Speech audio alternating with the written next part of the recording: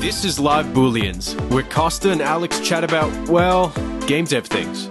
Video games, dev culture, tech, game design, events, and all the other stuff they love to nerd out on. So, thanks for tuning in. John Ostman, Dakota Sove. I always want to say Suave. Awesome. Nice word. You can call me Suave, but there's no way in hell that's true. Dakota Suave. Suave is your stage name? Is it? Yeah. So Coda Suave is like my producer alias, and then just Dakota Sauvé, which, it's got the little French accent mark on the E, but, fancy. Very cool. Fancy. Fancy. So today you are Dakota... Try it again. Go on. Sauvé. Sauvé, yeah. Sauvé. Awesome. I literally have it written down here, like, so space Vey. I can see it on the back of your hand, Alex. No, you can't. Yeah, welcome, guys. Good to have you on. Welcome to Live Booleans. Cheers. Straight Alex, from... it's good Thanks. home. Oh, thank you. Yeah, so this is, an episode I've wanted to do for a long time now. You guys have been friends of the podcast and friends of myself. I don't know how I say that. Friends of myself for a while now. Well. Friends of each other. Friends of the community, of the Adelaide community. And listeners would probably recognize Dakota's voice. He's the intro to this podcast. Oh, yeah. Oh, Dakota, can you do it right now? No. This is Live Booleans. I can't do the music bit, though. Yeah. That's awesome. That was actually how you and I met, Dakota. You sent us a message out of the blue. It was just like, hey, we've been listening and thought you guys could use this. And we were actually hoping for something like that. We had no idea what we were doing. Costa was using some free market sort of coin sound and a drum sound. And yeah, that was awesome. How did you find out about the podcast and everything? I was relatively new at the time to the AGD Discord. So I think I was just kind of perusing around and I had seen your name pop up a few times. And I think you posted the podcast and I was like, oh, that's sweet. And I had to listen to the first few episodes and I realized that you didn't have an intro. And there's nothing wrong with that. But I guess one of the little gimmicky things that I've always enjoyed personally about podcasts is you have that little audio snippet at the beginning that you can sort of associate it with. So yeah, I've always liked that. And I'm like, I've got a couple hours, I'll just throw one together and see if they like it. And of course you got to go the little chiptune-y sort of coin effects and stuff like that. Yeah. Yeah, it was fun. Yeah, it was awesome and it fit us perfectly. And now that we've been chucking the episodes up on YouTube, we're gonna need some more interlude stuff and from yourself and even John, was saying both you guys together would be an awesome little representation. Yeah. Oh, we should That'd be form a fun. band, Dakota, called Coda Yes. Suave. just the band is just Coda Suave. Jesus. My ego's not that big, dude. Dakota Suave featuring the Suavettes. I'm the Suavette. You're just the Suavette. Alex, you can be the other Suavette. Yeah. Yeah, and so yeah, as you're saying, you're relatively new to the Adelaide community, but you fit right in. You got in there real quick, and you started off as a sound composer, and now you're playing around with Unreal Engine and starting to develop your own game. And yeah, how are you finding it? Just jumping straight in. Well, I think it kind of stemmed from, so I've been producing for about 3 years, but I guess the thing that kind of led me to start taking up game development as a whole is I got tired of relying on other people for things. And I know that sounds a bit weird, but I like to be a bit self-sufficient. And I thought, what better way to kind of get my sounds out there and my audio and music in general, if I were to make my own game, that's perfect. Because then, I can cut out the middleman and just kind of put my own stuff in there and make my own sound effects and music and everything. Yeah, long way to go, but I've got the basics down. I have the shell of a game. I guess you can say minimum viable product. It's a basic 3D platformer, but art direction is really cool. Alfredo Baguetto actually did it for us. He's awesome. He's a legend. Love Freddie. We studied with him. Yeah. So he's done a really good job on the art direction and everything. We just kind of built basic platforms. I did all the coding and everything using Unreal Blueprints, which has been handy because I don't really like text and line coding. I'm a bit of a tech geek, but I actually gave up computer engineering because I didn't want to just look at ones and zeros and like text all the time. So yeah, visual blueprint scripting is just awesome. That was a lifesaver. Yeah, you took to it like what's the expression? Like a duck to water, really. Like from the first time I met you, I don't know if you were playing around with it. I think you were telling me you were interested in looking into it and if we knew anyone and stuff like that. And then like if people go on your Instagram, side note, what's your Instagram handle? We'll chuck it in. It's at Coda Suave, KODASUAVE. Yeah, and shameless plug. and you will not be disappointed if you check it out. Like what do you call it? The sound. Do you call it a soundscape if you're looking at it?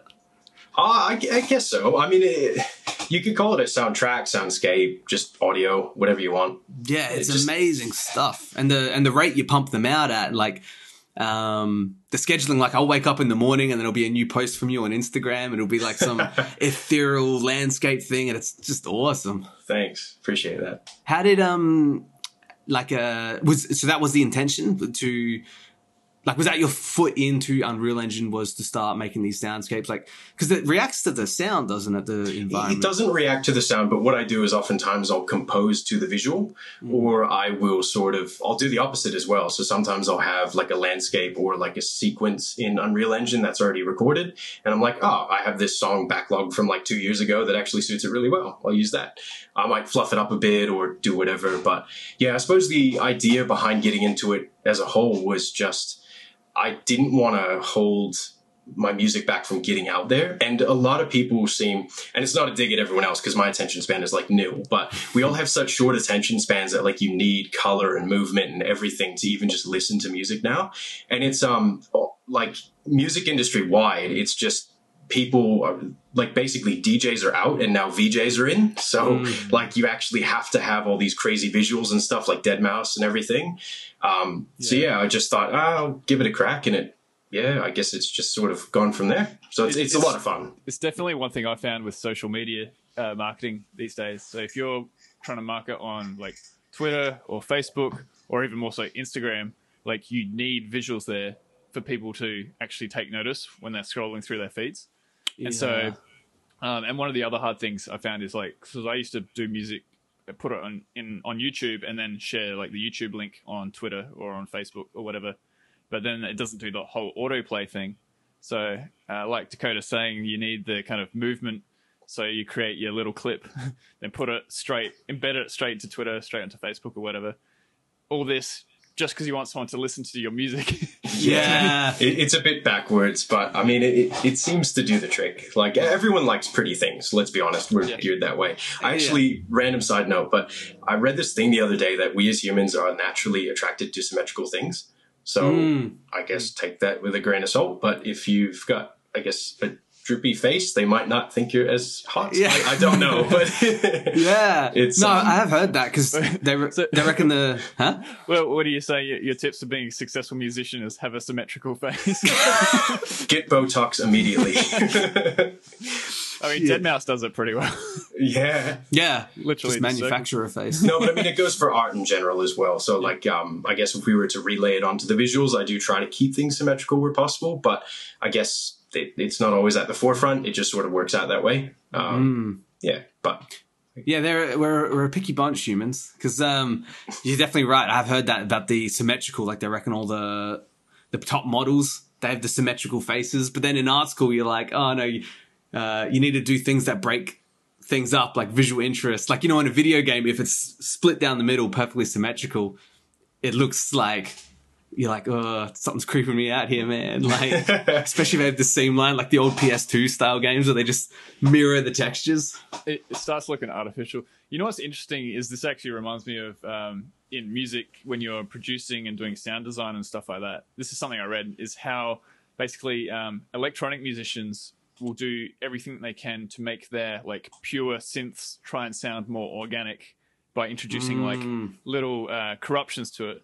Whereas live recording musicians will do everything they can to try and make their music sound less imperfect. And so everyone's kind of striving for that middle line of slight imperfection. Yeah. It's strange. I mean, when you think of it, lo-fi hip-hop was sort of born out of that, right? Like, let's take this amazing, all these instrumentation that we have available to us that's like, it sounds super real, and then let's just destroy it. Like, let's make it sound like it's from the 40s or 50s, and it's a bit strange. Well, because a lot of the lo-fi hip-hop is inspired by Jay Dilla's music, I think it is, from the late 90s. And his whole thing was, I think he was one of the first hip-hop artists that would use the hip-hop beat on electronic drum machines, but he would slightly offset the beat so it wasn't that perfect, like 4/4 kind of thing. Yeah, swing on the drums, make them super lazy. Yeah, totally. That's pretty good that you... Yeah, go on. Oh, sorry. I was saying that's pretty good that you can pinpoint who probably came up with that. Because, like... Oh, look, I saw a YouTube documentary by, I think it's Soundfield, done by... I'll get it wrong. Look up Soundfield on YouTube.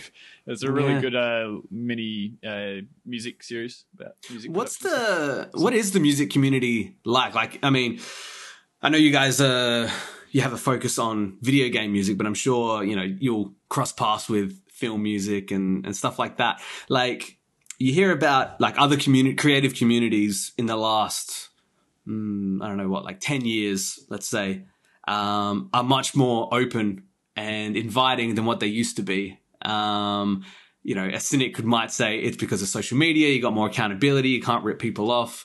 If you're a dick to people, it's going to get out a lot faster. What is the music community like? Like, is it easy to track down an original source? Do you feel comfortable like messaging other composers saying like, how did you do this sort of thing? What do you think, John? Yeah, that's a big question because it really depends on the sub community you're in, I reckon. Like, I'm not super connected to. It's hard to say I'm part of a music community because, you know, hardstyle music scene, hardcore rock is totally different to electronic scene, which is totally different to video game scene, which is connected to but still different to film composition, and which is then different again to classical composition. And these are all mini subcultures to themselves. At least that's been my experience here in Adelaide. They're definitely connected, and you have kind of people, friends between them and cross paths and stuff like that. But there's generally, like, being in video game audio, I mainly meet people in video game audio. People I know who are in the classical scene, I know from when I did uni, doing some composition there, but I don't meet them these days so much. Is that kind of what you're asking about? Sort of, yeah. And like how connected is it? Does it feel like you could you message a composer that you never met before, you just heard, and be like, I'm another composer? That really depends on the composer. So, yeah. I mean, in my experience, I was fortunate. Late last year, I think it was. I've been like Facebook friends with this drum and bass producer called Vospy from Russia, who I grew up listening to his music. He's not like super big or whatever, but he kind of had music in the old Dance Dance Revolution bootleg games like Stepmania and stuff. What do you mean? That is super big. Yeah, awesome. It's bigger than the actual I used to love his music. And anyway, added him on Facebook years and years ago. Never really made the connection, but then just like once my music started kind of, I was doing more and I was posting more. He actually commented on one of my things, and it was just this insane, like, kind of meeting your idol kind of moment. And we ended up just chatting over Messenger and stuff like that. And so he was super friendly, and we've had a few chats since. Then there's other musicians that I'll message and not get a response from. Really comes down to the person more than the actual community, if that makes sense. Have you found it, Dakota? Honestly, I feel the exact same way. There's been some really, really good and open people that are like keen to have a coffee and just chat, nerd out about like, you know, music stuff in general. John is on that list as well. I reached out to him, and then we ended up coordinating coffee, which was pretty cool. And that was very much early days when I started getting involved in the AGD. In terms of just general music, I can only really go based off Instagram. Like, I've been connecting with a few local artists, and a lot of them are just really, really easy to talk to, and like they'll reach out and vice versa, have a chat. But I can't really recall any that we've, you know, made it a point to catch up or anything. But yeah, I mean, it really does come down to the person. When when you both got into like music, was it for the intent of video games, or were you? I guess I'll start with you, John. Like, was your intent to start with video games? Did you just want to get into music? Were you looking at film music?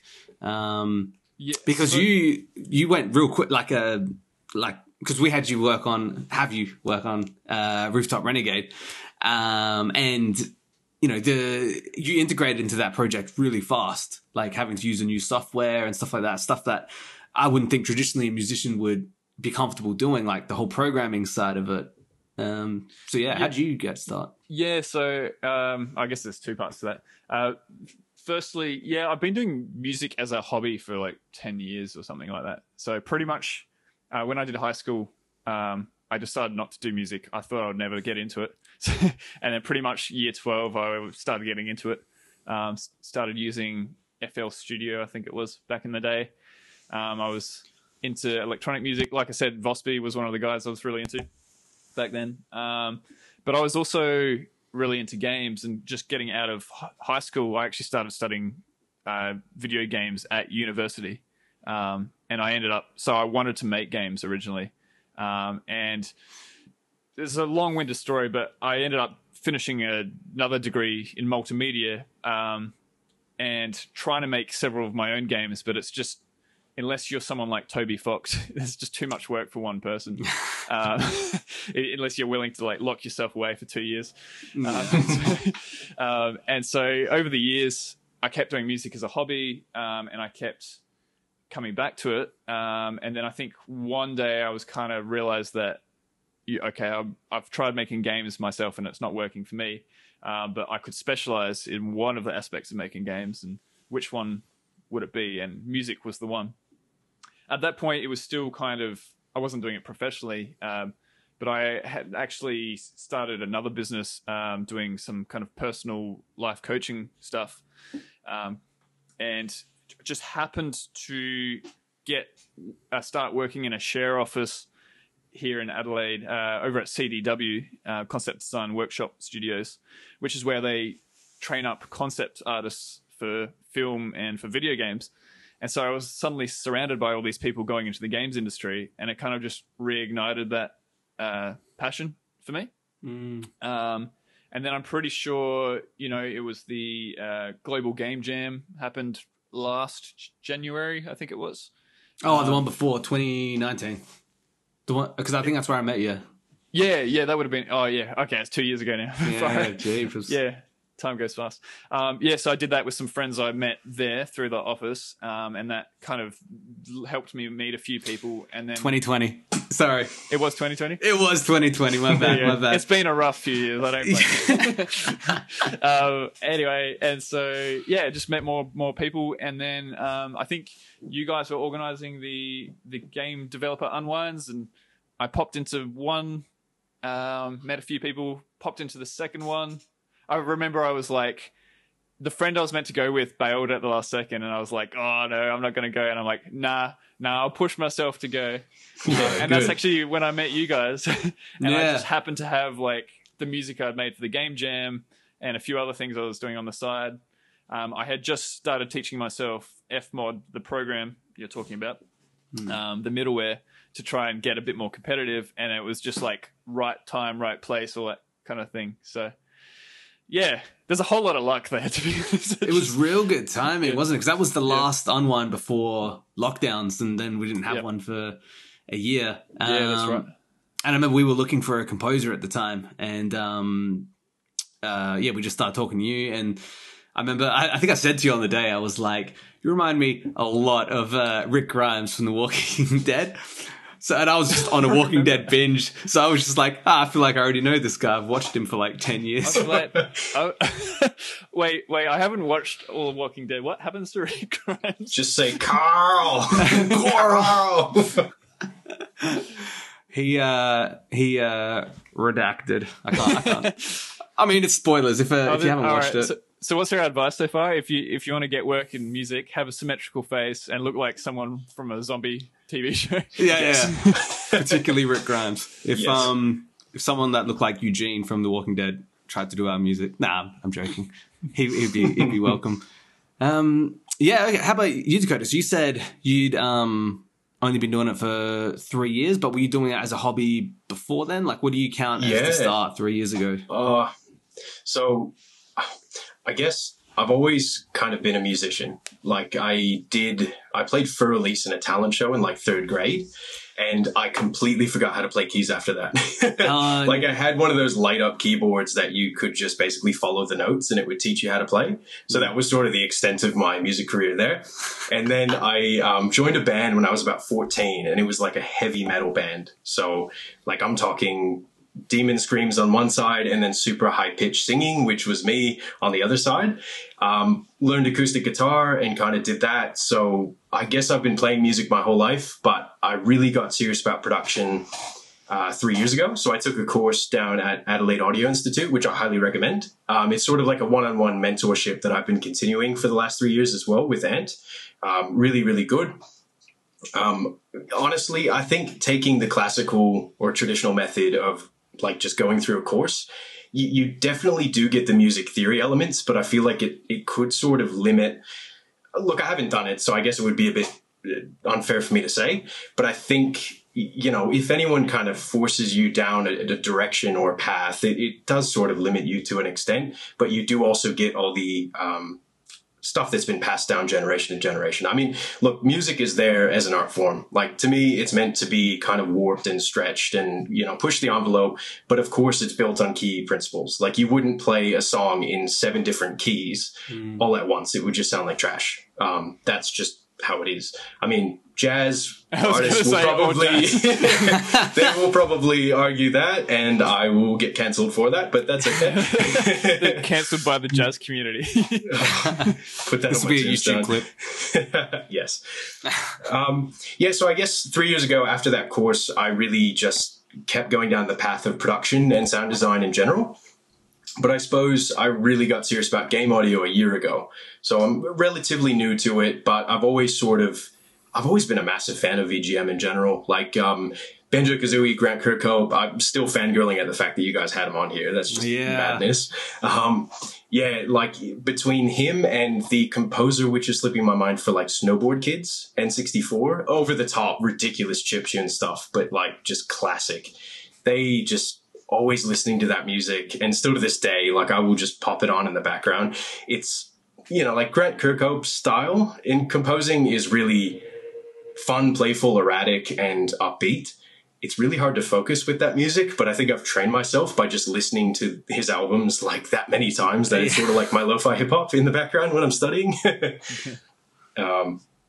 Yeah, so I guess over the last year, I've really kicked it up a notch with the games production, but, you know, I kind of started between 2 and 3 years ago for that. But producing in general, like making beats and recording music in general, I'd say 3 years.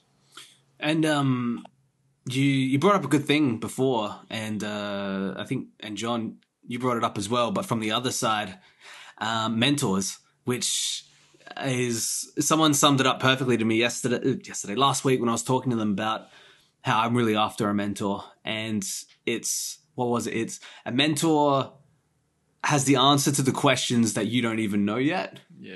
How important has a mentor been to you guys? Dakota, because you said you had one with the school you were at, and John, you've got some experience with that. Yeah.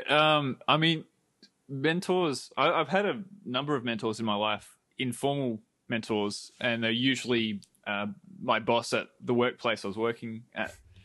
To be honest, I don't think I've had a musical mentor specifically, but YouTube.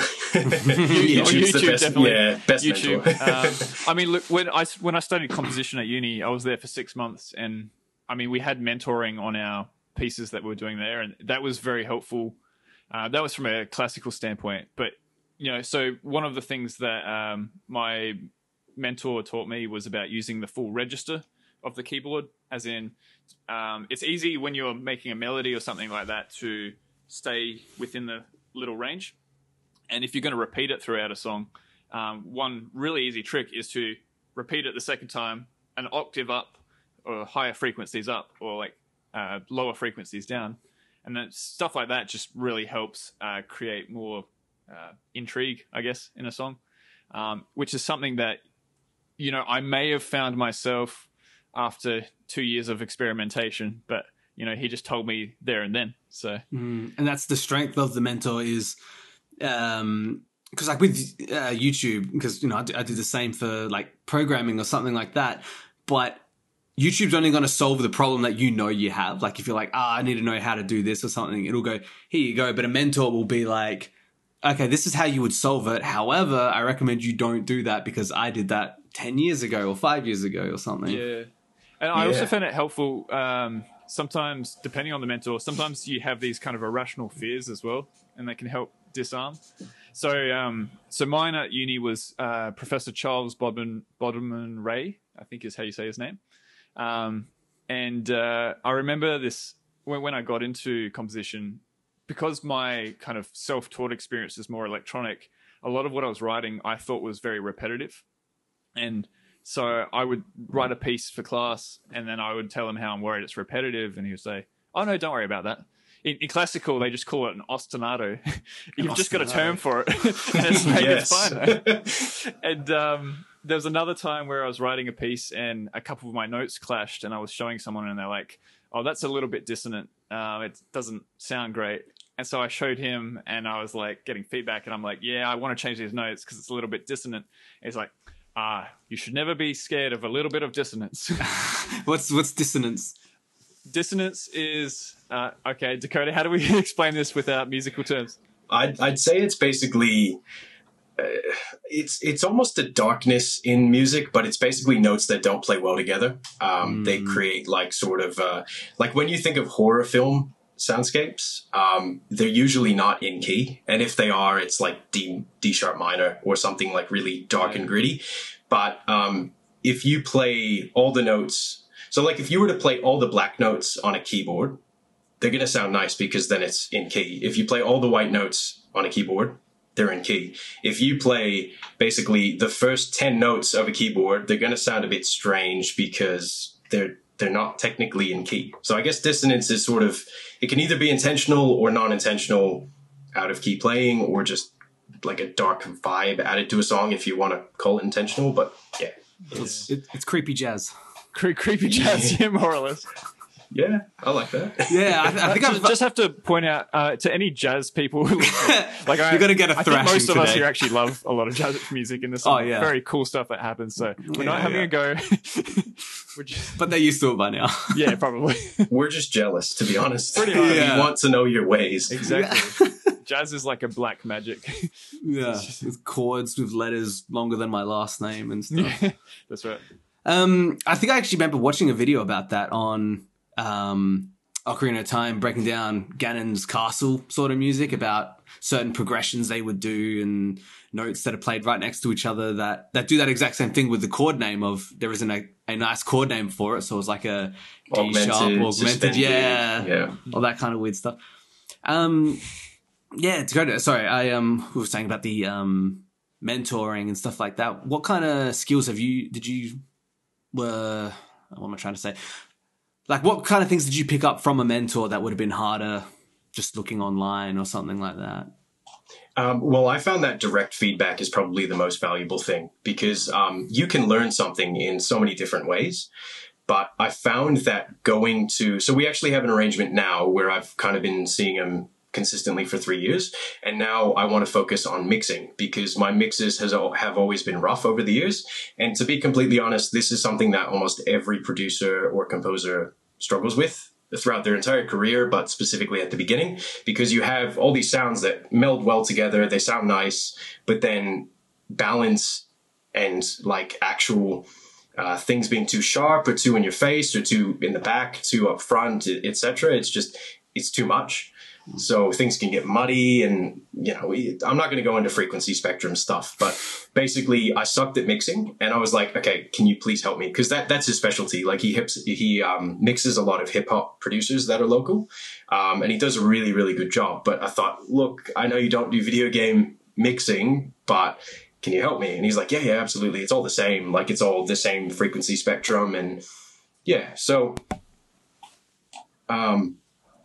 I think one of the things I like to do is go to him with songs that I have finished and ask him to help me figure out what it needs.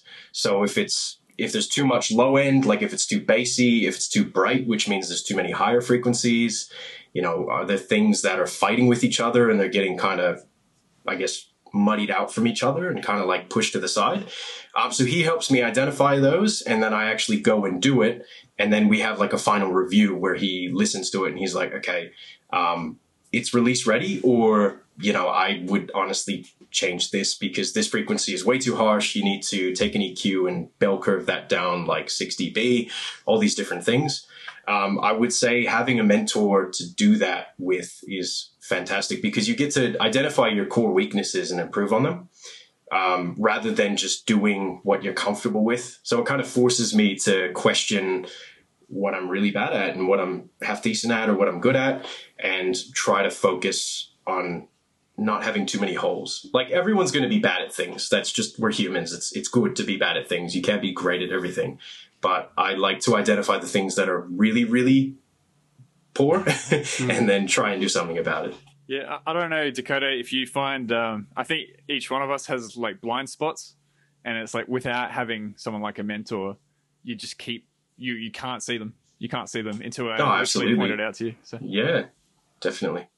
Is there like, do people's styles come out of some of those blind spots? Like, like, I don't even know what, like if someone's like, oh, Dakota, his mixing sounds like this. But now I recognize trash. That as well, I didn't want to tell you, but So we're going to name the genre trash. Working on it. Yes. But like, I guess you'd run I guess any kind of creative area runs that risk of that feedback of being like, well, this is how you should mix something, or this is how you should draw something. And there's almost that could be your little niche area, couldn't it? Like, I think a good mentor, though, like a really good mentor, doesn't pigeonhole you. They'll say, "This is my experience." They'll show you what you can do, and they'll explain why it could be better. But ideally, so I don't know if you know Rick Rubin, who's like probably one of the biggest record producers in the world. Not most music, but a lot of music you hear on the radio: Kanye West, Justin Timberlake, Pharrell Williams, Kendrick Lamar. He's made half of their songs. Yeah, right. And so he does a lot of the beats and things like that in the background. But he's got some interviews on YouTube. And he basically talks about how his goal as a producer is kind of like a mentor, where you're trying to help people express their vision as best as it can be expressed.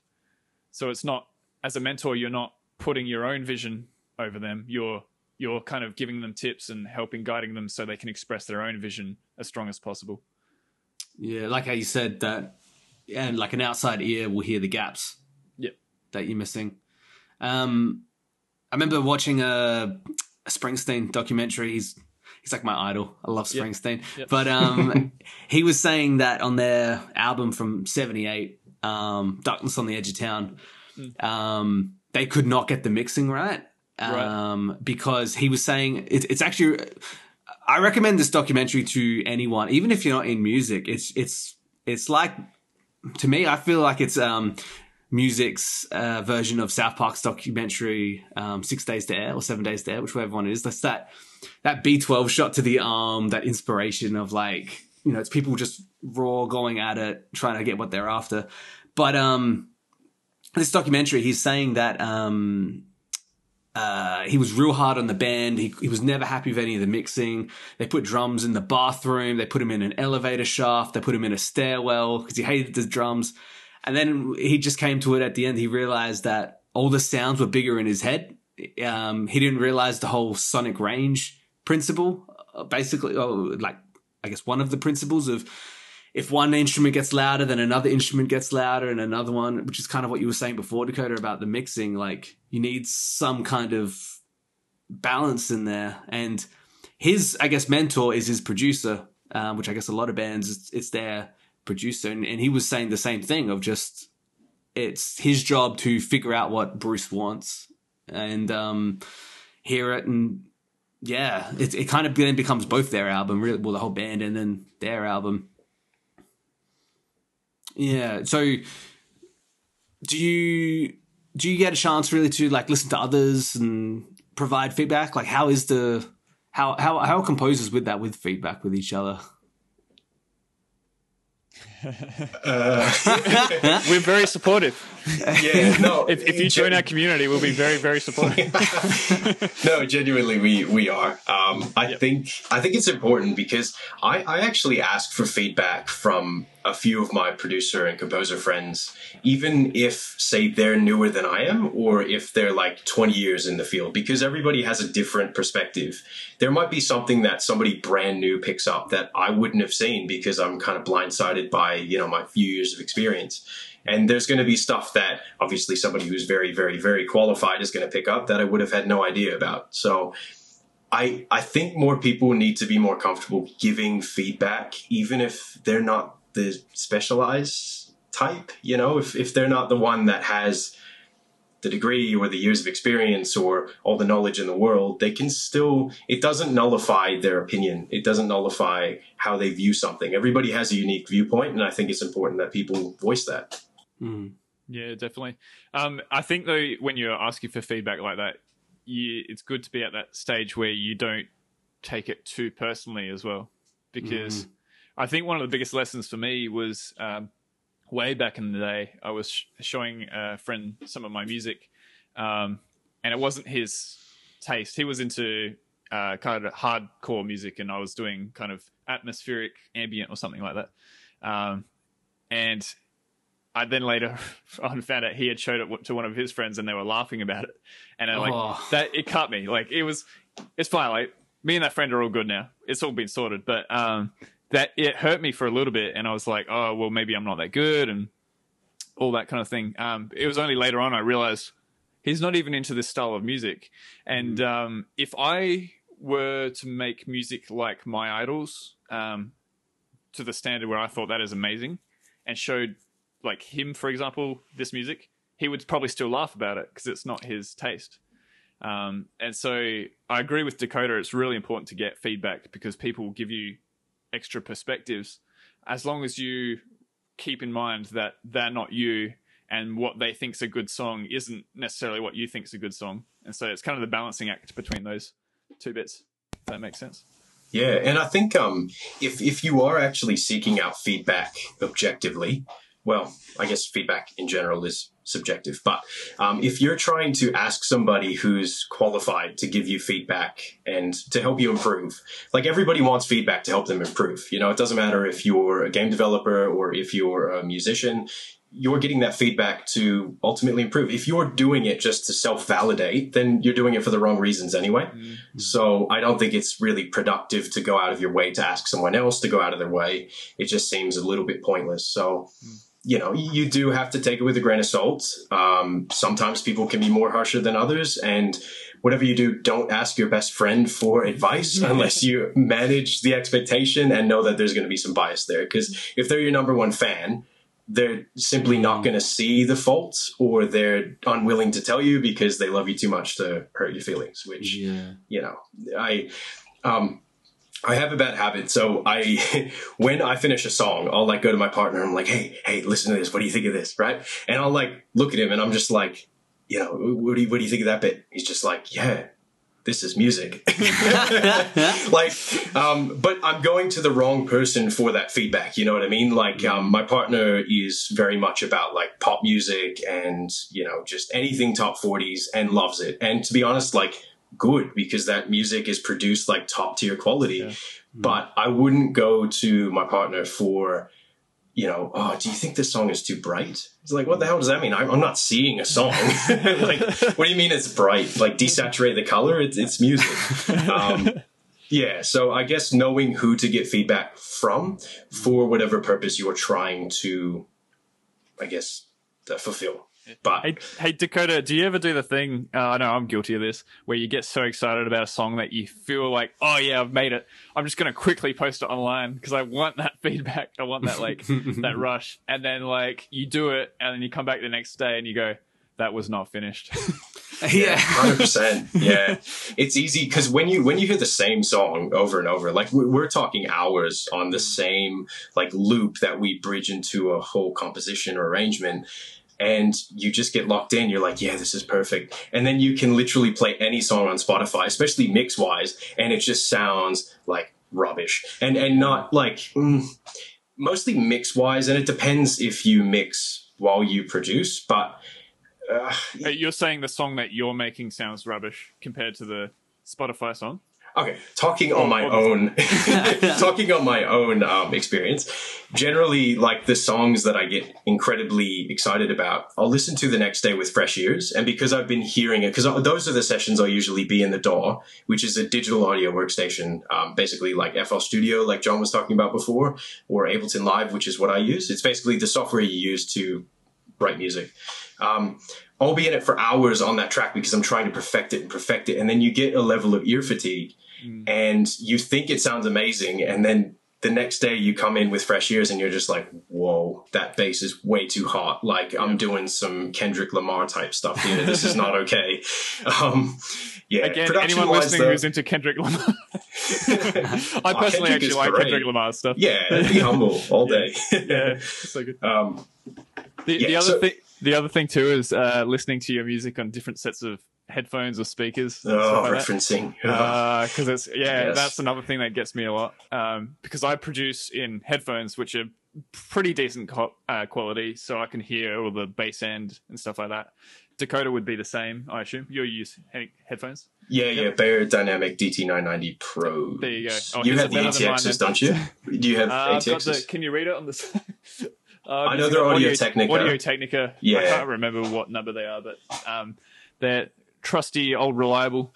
The problem is they're really good. And, you know, if I post music on social media, for example, probably 80% of people will be listening to it on a phone through phone speakers, which cuts off most of the bass end. Yeah, that's the worst. And so everything that sounded really balanced and punchy in headphones suddenly sounds really tinny and whiny, and the synths that were like just sharp enough, just bright enough, all of a sudden are way louder than everything else and hurt people's ears and all that.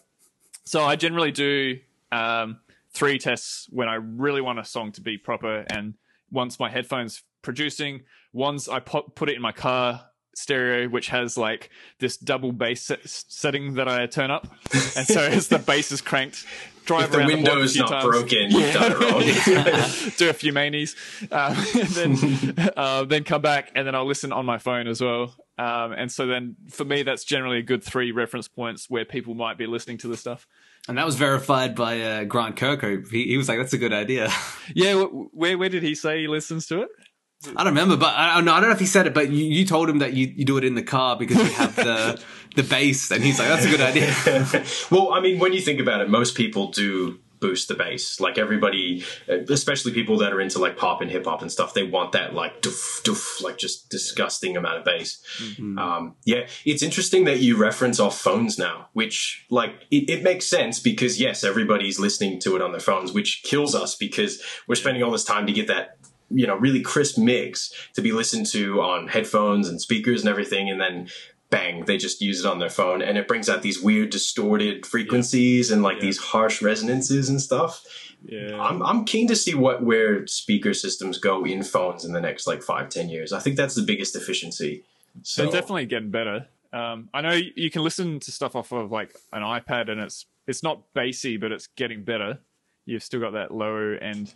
You have like 400 hertz. Yeah, but there's definitely like plugins people are making where they call like bass doublers, where basically if you have this real low end like sub bass or kick drum sound that may not come out in a phone, it kind of replicates that sound but in a higher frequency, so it then comes out on phones. Yes. No, that's really smart. Actually, here's a little tidbit that my mentor actually taught me. When doing sub bass, which is very big in music, especially like pop music and everything. Trap. Yeah. Oh, yes, definitely the trap. 808s. And even lo-fi hip hop though, like it's basically all sub bass. Anyway, low end sub is basically anything 100 hertz and lower, and we can only hear 30 hertz and higher. That range of like 30 to 100, generally your sub is going to be somewhere in there. But the minute you play it on a phone, it's gone. So what you can do is basically find the next harmonic up. So follow the frequency spectrum and basically follow where it needs to be boosted. And you can create a second chain, basically duplicate it, and then sort of like your octave pitching it up 12 semitones. But anyway, that's probably a bit nerdy. I was about to ask you about are we like EQing this up, but then I realized that we're let's not get too geeky. You could, I guess, in theory, just pitch it and double it that way, but I think boosting it, you have a little bit more control. So I guess you would boost the EQ on that track to give it a bit more presence on the phone, because I don't know the phone cutoff point, but I'm sure it wouldn't be more than like 300 hertz. Like that. I don't think you would hear anything lower than that. So yeah. You guys... Anyway, I've been doing that and it's been helpful. Yeah. It's a pretty recent one, but it's good. Recommend. I'd be interested to get your thoughts on this. We're talking before the podcast about Elon Musk. He's got that, what's it called? Neuralink that he's developing, right? It's the implant that goes in your head, which is basically to connect us to the internet. And one of his key selling points for this thing is music broadcast straight into the brain. So you're not hearing it through your ears, it's just going straight in. How do you mix for that? Yeah, that's what I was wondering. I mean, that raises so many questions because, all right, so music is sound, right? And sound is basically air or particles moving back and forward in a wave. The reason we hear music is because that's the air hitting your eardrums and vibrating them back and forth. Every single sound you hear is a different vibration. So him saying that it's going straight into your head, I'm not sure how he's saying this is working, whether it's generating electric pulses at the same frequency or something like that. Yeah, because you're saying, because if sound is the eardrums would then travel to the brain. So it would be skipping that. It would be saying what the eardrum would be interpreting. Yeah. Well, that's right. That's the whole point, though, is it's interpretation. So your brain is conveying the vibration of your eardrums as these certain feelings, which are sounds that we hear. So, I mean, look, you could probably do it. You could plug straight into your head and do it. But I think by the point that we're plugging straight into our head, you don't even need that kind of level of interpretation. You can create some crazy ass experiences that are way beyond chucking on Spotify. Yeah. You know what I mean?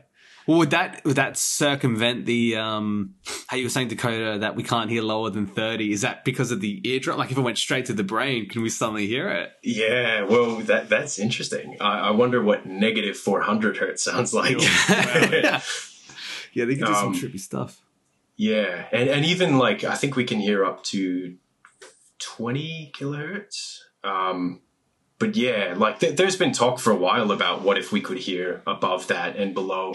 I don't know. Like I almost can't even fathom what that would sound like. So I guess we'll just have to wait for the Neuralink, and John will have to start a business for mixing for the Neuralink. Mixing for your brain. Yeah, I don't even know why I'm learning mixing now because it's going to be OBE in like 3 years.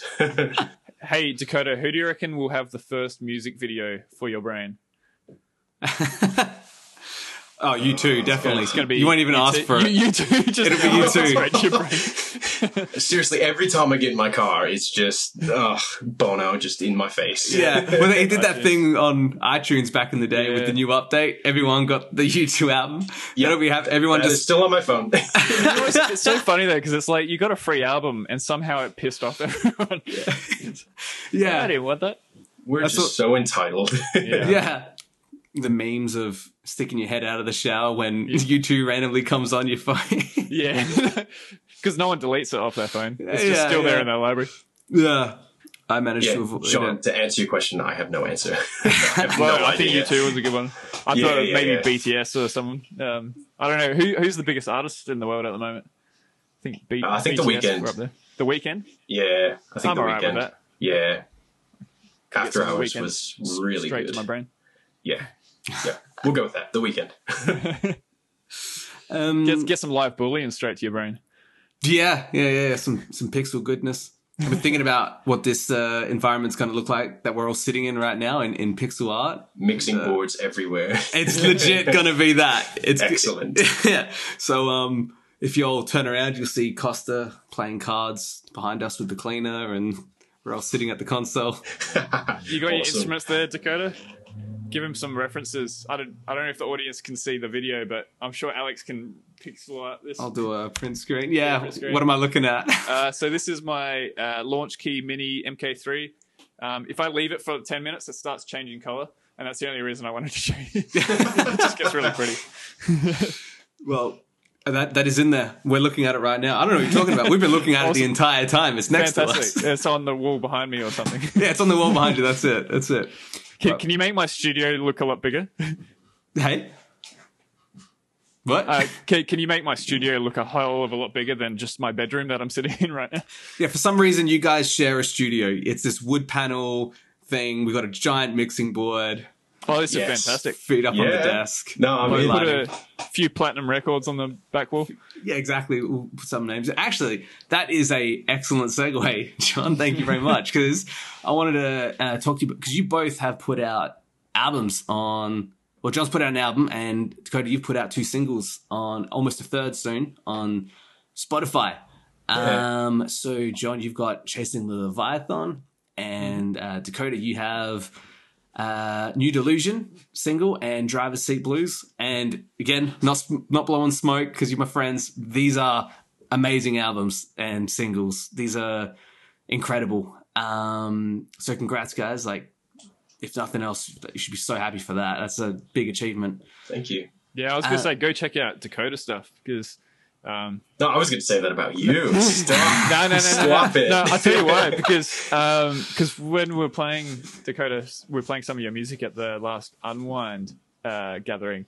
I had someone say to me, they're like, "Oh, cool. Whose music is this?" I'm like, "This is Dakota." They're like, "But who's singing?" I'm like, "That's Dakota." They're like, "No way!" And Yeah. seriously, that's been most people's. I think because most of us in the games audio community make instrumental music because we can't sing. So you've come in and you're a great singer and you're making Thank this you. pop music as well. So if anyone's into music with vocals, yeah, go check out. It's under Dakota Sauvé?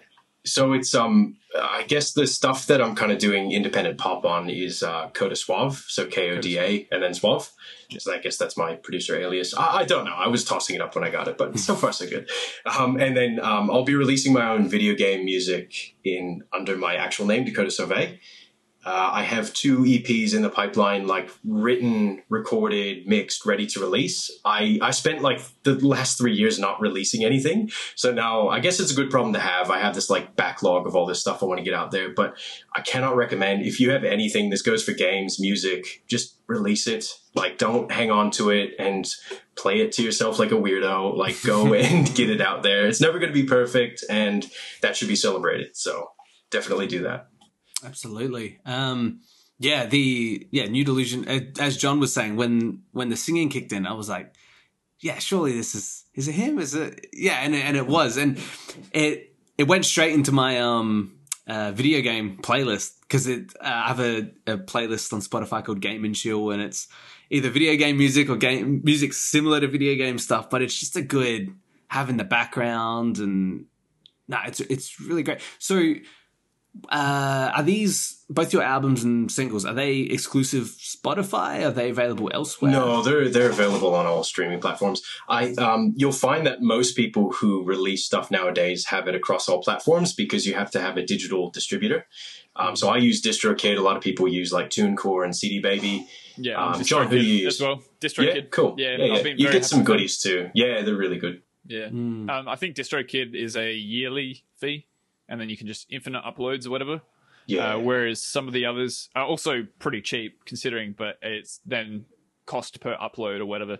So it really depends on how much music you make. And I think one thing I like is that, I can sign up to it and then I just don't even have to think about how much music I'm going to make for the year. I can just do it and know that I can upload it across all platforms. So Yeah, it gives you some peace of mind. yeah. Absolutely. Yeah, because we use we've got a similar one, I guess, for podcasting as well. So they go out into a bunch, but lately now we're just saying just go to the Spotify because it's too hard to list the links. And I don't know, I found that I just have a feeling that if I just sent the link to the platform we use, then someone's got to go out and do it. That's what made me think I wonder if yours was exclusive to Spotify or if it was just other ones, but it's just an easier way just to share the links and say, just look it on Spotify. No, and if nobody has if somebody doesn't have access to some kind of streaming service, they can just look it up on YouTube. I'm pretty sure it's free. Like, I don't think they charge for that, but yeah, that's always an option. Yeah. John, I also put my stuff on YouTube on my own channel as well. I was going to ask. Just because, so through DistroKid, it gets put on YouTube Music.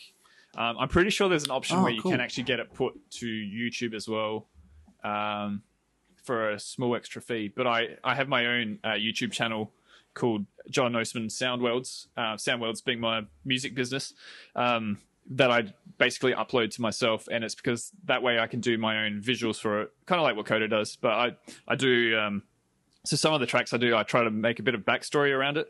I've always been into that kind of thing. And to this day, YouTube has been the best medium I've found for putting that stuff up. Because, I mean, people may not definitely read it, but there's a higher chance of them reading it than in a description on SoundCloud. Spotify, you can't even put a description. You can make a very short music video if you're one of the chosen top musicians, I think it is.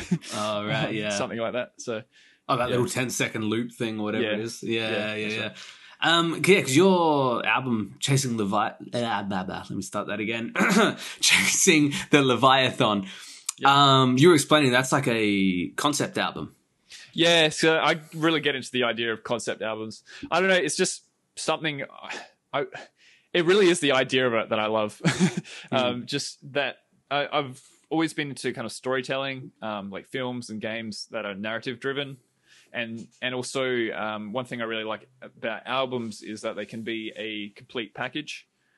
And so, I mean, going very briefly into compositional techniques, one thing you can do is use a theme or a motif, which is basically where you have a melody or a musical pattern that you then repeat in other contexts in different areas. And in theory, each time you repeat it in a new area, it kind of makes it stronger. And so one cool thing about having a concept album is that, you know, you can have a theme that reappears in multiple tracks. And so as the person goes through the journey of the story of the album, then hopefully like it increases that kind of emotional payoff each time they hear it. And so, for example, in Chasing the Leviathan, the very first track introduces the theme. I then use it at various points through different songs. And then the very last song pretty much drives that theme home. But then once you hear it once, then it repeats it, but then it has an extra harmony over the top of it, which is something that movies often do to kind of increase that payoff. So I could say all that in theory, you know, go out and listen to it yourself. It may or may not work. I don't know. But that was the thought behind it. So, And something we talked about once, you and I over dinner, was having other people interpret what your concept album's about, because I had a totally different, because I guess I was one of the suckers that didn't read the description, I guess, but I had a totally different interpretation as to what it was. Like, I could see it in my head, and then you were like, oh, that's interesting. And that's fine. And it's something that's been frustrating as, I guess, any artist trying to express something, but at the same time, it's not like a people don't get my art kind of thing. It's like, it's up to me to try and express what I'm trying to express. And it's just that, you know, because I'm not a singer and I can't do lyrics like that unless I get another singer in. When I get Dakota on one of my tracks, then let's do it. Yeah, that's right. Yeah, you heard it here first. Then, you know, I'm trying to find other ways to express it. But I think, you know, I've found when I get into music a lot, I find if I really get into a musician, I will then re-listen to the thing, and I'll like look into their backstory, and I'll like try and find out what the track's about. And so it's kind of like, it's at least there for people who like it enough to then look further into it. And I think for me, I've now found like a happy medium where it's like, look, it's about stuff that's meaningful to me, and I have different life experiences to other people, and that's totally fine. If they listen to it and they get something that's meaningful to them, if it's totally different, well, that's still, everyone's winning. Awesome. And if they're interested enough to then read it and try and understand it, then that's even better. So, you know, that's what's the best thing you can do with art, I guess. Yeah, that's a really cool interpretation. I like that a lot. Yeah. Is that something, so would you agree with that, Dakota, with your tracks? Yeah, so the 2 EPs I'm doing for VGM Music upcoming are 2 concept albums as well. So I've definitely started to incorporate that a bit more. It's sort of a singles market if you're doing like pop or hip hop albums and music in general. So you kind of want to release singles rather than albums unless you're sort of the top 5%.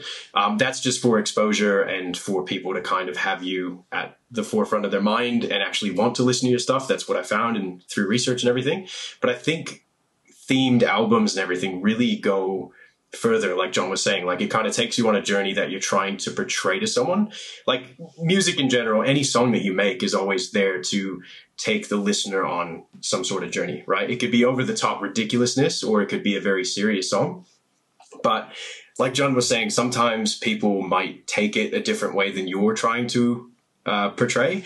Like, for instance, you might write a song that's super depressing and is about, like, you know, grieving and death and mourning and stuff. And then someone might roll up to the party and be like, yeah, this is my turn up song. And it's like, not what I intended, guys, but thank you. You know, it's funny you say that because there's a band from Iceland I really like called Sigur Rós, which do this kind of ambient post-rock, I think they call it. And because they sing, half their songs are in Icelandic, I can't understand what they're saying. And there's perfect. Portray whatever you want. Exactly. There was this song that I would listen to and I'm like, oh, this is so good. Like, the vibes are kind of not relaxed, but kind of like this real moody, but kind of deep, meaningful kind of thing. But it made me feel good about life. And then I went and translated the lyrics, and it was like the most depressing thing I had ever read in my life. And it literally ruined the song for me. So sometimes interpreting it your own way is actually better than whatever the artist portrayed. So there's definitely, I've got songs in my playlists that I go into it with the music first. Like, I'm not listening to the lyrics. And even if they're in English, I don't listen to any songs that aren't in English. And even the ones, I'm not listening to the words. And there's a band from I think they're the 80s, like a heavy punk band called Suicidal Tendencies. And like, their lyrics are, some of the songs on the lyrics, I'm like, oh, these are horrible. But like, the music's just so groovy and they're just so good. And like, was another one. Is obscure band called Butter, I think Butter 08 or Butter, and another one, like, the lyrics are just so out there and would not put pen to paper, but the music's just so groovy. Love a good parody album too, like just Lonely Island type stuff, and just ridiculous, over the top. Yeah, it's fun. You know, music's meant to be, you listen to it to, I guess, take it in however you want, or to suit a mood, or to try and explain something to someone. You know, who knows? Music's like any art. It's just, it is what it is, and that's what it is. But I love when people take it that step further and they just take something that's already existing and is fantastic and just destroy it, like absolutely destroy it, but in the best ways. Yeah.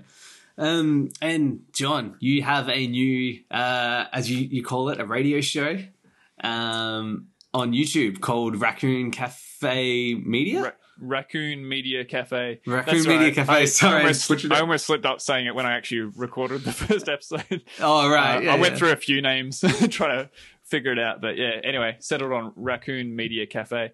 Thanks for bringing that up. So the first episode of that was released on Saturday morning. And the whole idea behind that is, number one is I've found being involved in the Adelaide game developer community and meeting people like Dakota and yourself, Alex, it's inspirational, right? It's really cool to see other creatives in the community making stuff and get to know them, and it kind of brings the whole inspiration of art to life for me, and I think for other people too, especially coming out of like pandemic situation where everyone's locked inside and stuff like that. And so the other thing as well is I think here in South Australia, we're very lucky that or especially with pandemic, we've been one of the lucky places on earth. But also, other Australian states have often said things like, South Australia is a backwater, don't go there. There's nothing there. People here move away saying there's nothing here. And I've just seen now there is a lot here. There's a lot going on through the media industry, through video games. And so the whole idea of the radio show is just to share what people are creating here in the media community, just to show there is a lot happening here. And it's not necessarily final released products, because you'll probably hear about them anyway, but it's more trying to build up that kind of sense of there is art happening around you kind of thing. So, and the whole, Raccoon Media Cafe kind of stems from a few ideas I've had over the years, but I really like the idea of having like a radio show that makes you feel like you're in a cafe. And the whole raccoon bit was, raccoons are just an awesome mascot. So. They're so cool. Raccoons really are so cool. Good choice. So, but if you haven't seen it yet, it's worth checking out, not because I made it, but just because there is a lot of cool art there. It is. It absolutely is. Yeah. And also not because I'm on that. That's, Alex, you need to say it. And we reference live billions on there. And we're all just sharing each other's stuff, which is great. That's what I'm talking about. It's great having that community. But Vishnu, who did the artwork for it, I was totally blown away by that. He's so good. He's great. He really is. He went above and beyond. I gave him this brief where basically I tried to get him the idea of what the cafe should look like, but it was pretty much a Frankenstein Photoshop of photos from other cafes. Yeah. And he took it and he just made it into something that is pretty and it actually looks like it should be a place. And I'm so happy. So if for nothing else, just go and look at his artwork. So, yeah. I didn't notice until the second time around that Adelaide's in the background as well. Like you're on the River Torrens. Yeah, that level of detail is awesome. Oh, by the way, it's _Twinji, TWINJI, if you want to check out Vishnu's art. Yeah, so really good. Vishnu's art. Yeah, he's pumping out some incredible stuff. But yeah, the whole thing about Adelaide being in the background is, so, I mean, we could have tried and make the show like a Australia-wide or a global audience, but I think, again, it's coming back to who's around you, what creatives are around you, what's been created around you. And so I'm in Adelaide, so I can make this one set in Adelaide. But, you know, who knows if someone wants to do one for their own state or whatever eventually. They have to pick their own animal, though. The Echidna Media Cafe. Yeah. Well, I mean, you know, if it gets franchised or anything like that, we'll see what happens. But that's the whole idea, is that it's like meant to be set whatever state you're in kind of thing. So, and I'm in Adelaide, so it's in Adelaide. That's really cool. That's awesome. No, I'm really glad you did that. Like, I think it's really neat to be able to see all the talent, especially locally, because you're right, we do get a bad rap in Adelaide, which I think is just poor. Like, I don't think we deserve it, but of course biased again. But there are metrics that do help the game dev community, which is cool. I saw this on LinkedIn the other day, and apparently I don't know if it's the size of the game industry or if it's the income that we provide in that industry, but we literally bring in the same amount of income or whatever it is as Sydney, as New South Wales. So I think it's like 20% of all Australia. I think Perth is like 4%, Brisbane's like a few percent, Melbourne of course is like 40%, but I mean, Melbourne International Games Week, what do you expect? Yeah. So we're up there, which is really, really empowering to be able to say. So it's cool. That's right. And it's not about like being better than the other states, because it's awesome they're doing it. It's just, unless it's sport. It's just, yeah, well, that's right. But it's just, I think the whole mentality that there's nothing here in South Australia is wrong. And I mean, Dakota, you're from overseas. I only noticed it when I went overseas and came back. I was like, we are very lucky with what we've got. Oh, yes. I mean, 4 weeks annual leave across Australia in general. Like, us Americans typically just kind of live to work and work to live. And yeah, I mean, the situation over there right now is terrible and has been for the last year. Luckily, my family and everything is safe, but it's kind of, I'm very fortunate that I moved when I did, I gotta say. And Australia's a great place to live, so especially Adelaide. That's it. We avoid, I guess, if there's a flip side to people saying, oh, nothing goes on down here, we avoid a lot of trouble. Yeah, that's true. Yeah.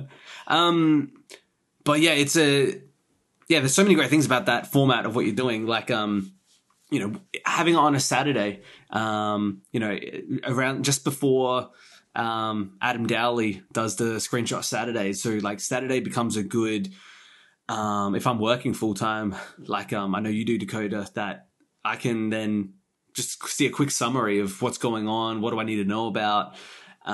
We have our events, you know, like Unwind and stuff like that. We can catch up, but it's a good, here's what's going on, and it's produced in a way that's, you know, it's professional. It looks clean. And the other thing is I love that you use the word radio, because it's got that old school vibe to it. And you, I'm sure the listeners can hear now, is you have that old school radio kind of like just this calm voice on it, like that 5AA kind of.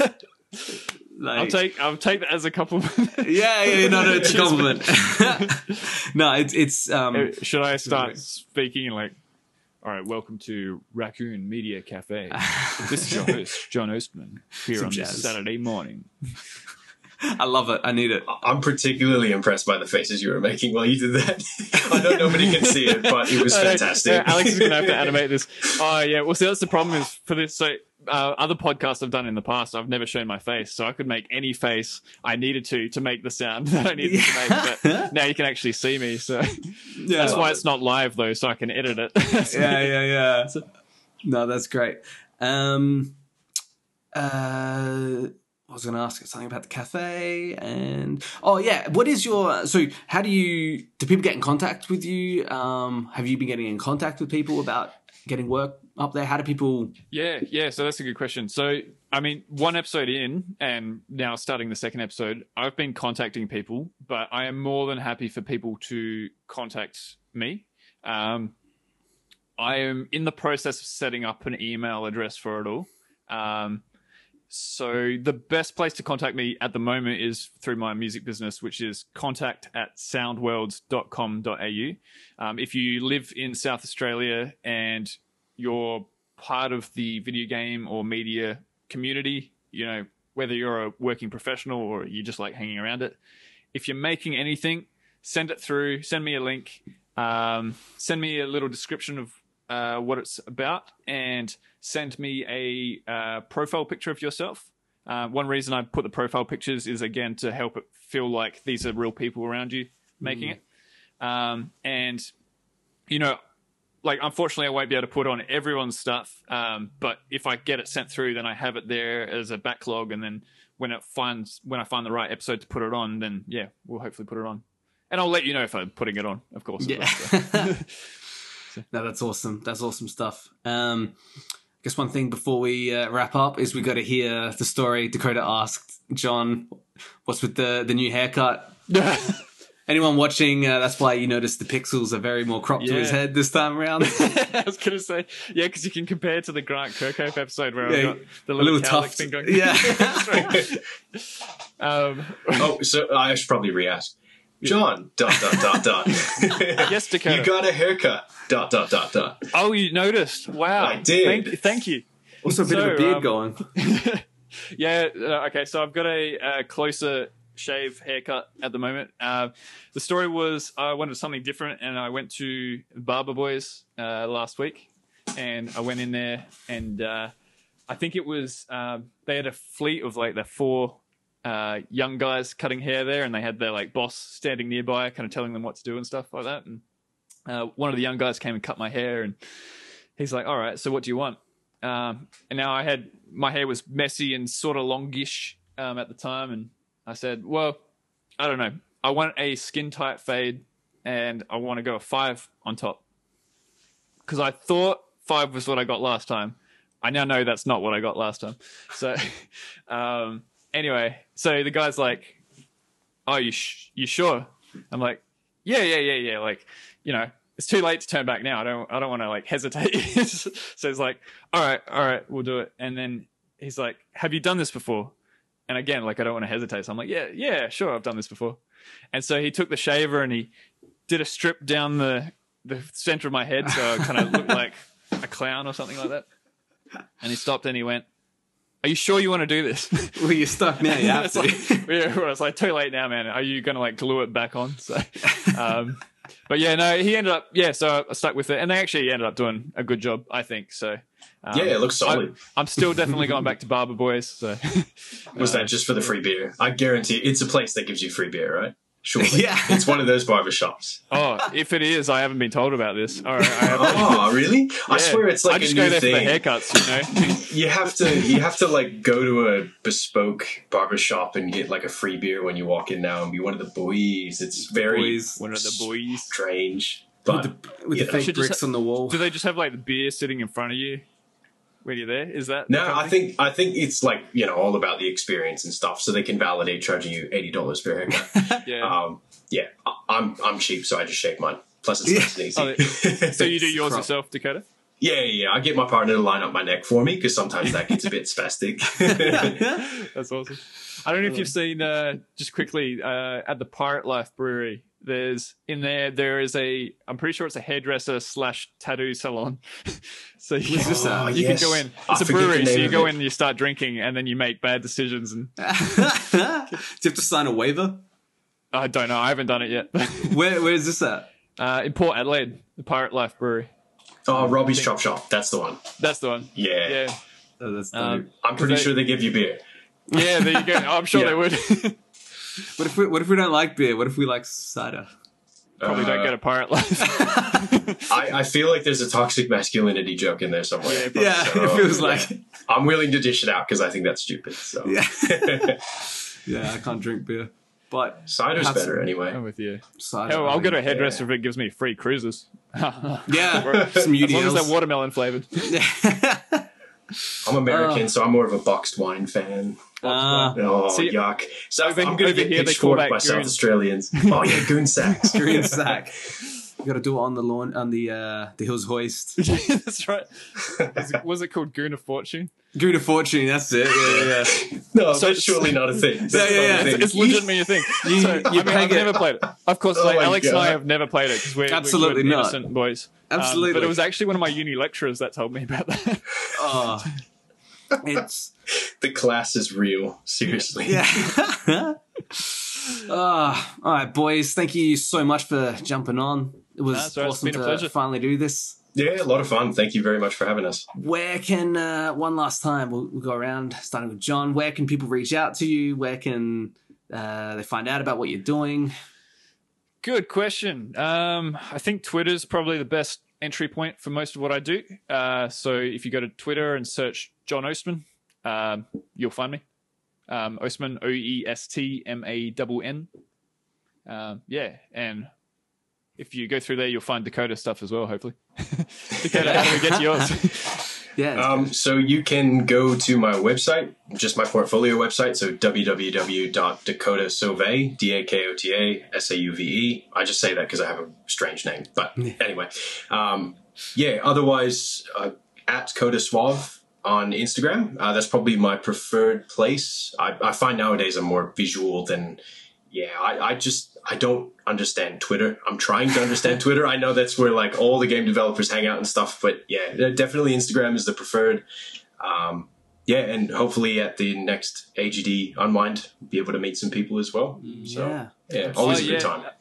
Actually, if you are in South Australia and you're into games or game dev, I would recommend joining the Adelaide Game Developers Discord, which is where you'll hear about these unwinds and also everything else that's going on. I think both Dakota and myself are pretty active there as well. So. Yeah, and I think you can access that at Kathy's website, right? Yeah, So Kathy Smart. Kathy has Smart, her- Kathy game Smart, designer, game designer? I think. Yeah. Yep, that's where I found it. Yeah. Yeah, I think Google that's- Kathy Smart video game. You'll find it there. The link in Yeah. there. Oh, there's the Facebook group too, right? Yeah. Oh, it's a bunch. Yeah, there's the. There's a lot going on. Yeah, there's a bunch. Adelaide. Adelaide. Yeah, that's the thing. Is like in that pursuit of wanting to be like the other states, we're kind of surpassing him in a bit of this stuff. Like talking to some people from Sydney and stuff like that. One of the benefits we got is we're so small. Is that everyone seems to know each other. Where Sydney's so spread out, and there's not like a centralized group. Apparently, I could be wrong, but someone from Sydney said it's not as like homey as what you would think it is, or something like that. So we've definitely got that going for us. Plus, like, way affordable compared to Sydney Yeah. and Melbourne. So, yeah. This is true. All right, boys. Thank you so much for coming on. Yeah, thanks again. Yeah, No cheers, worries. Alex. See you around. See you later, guys. everyone. See you guys. Bye.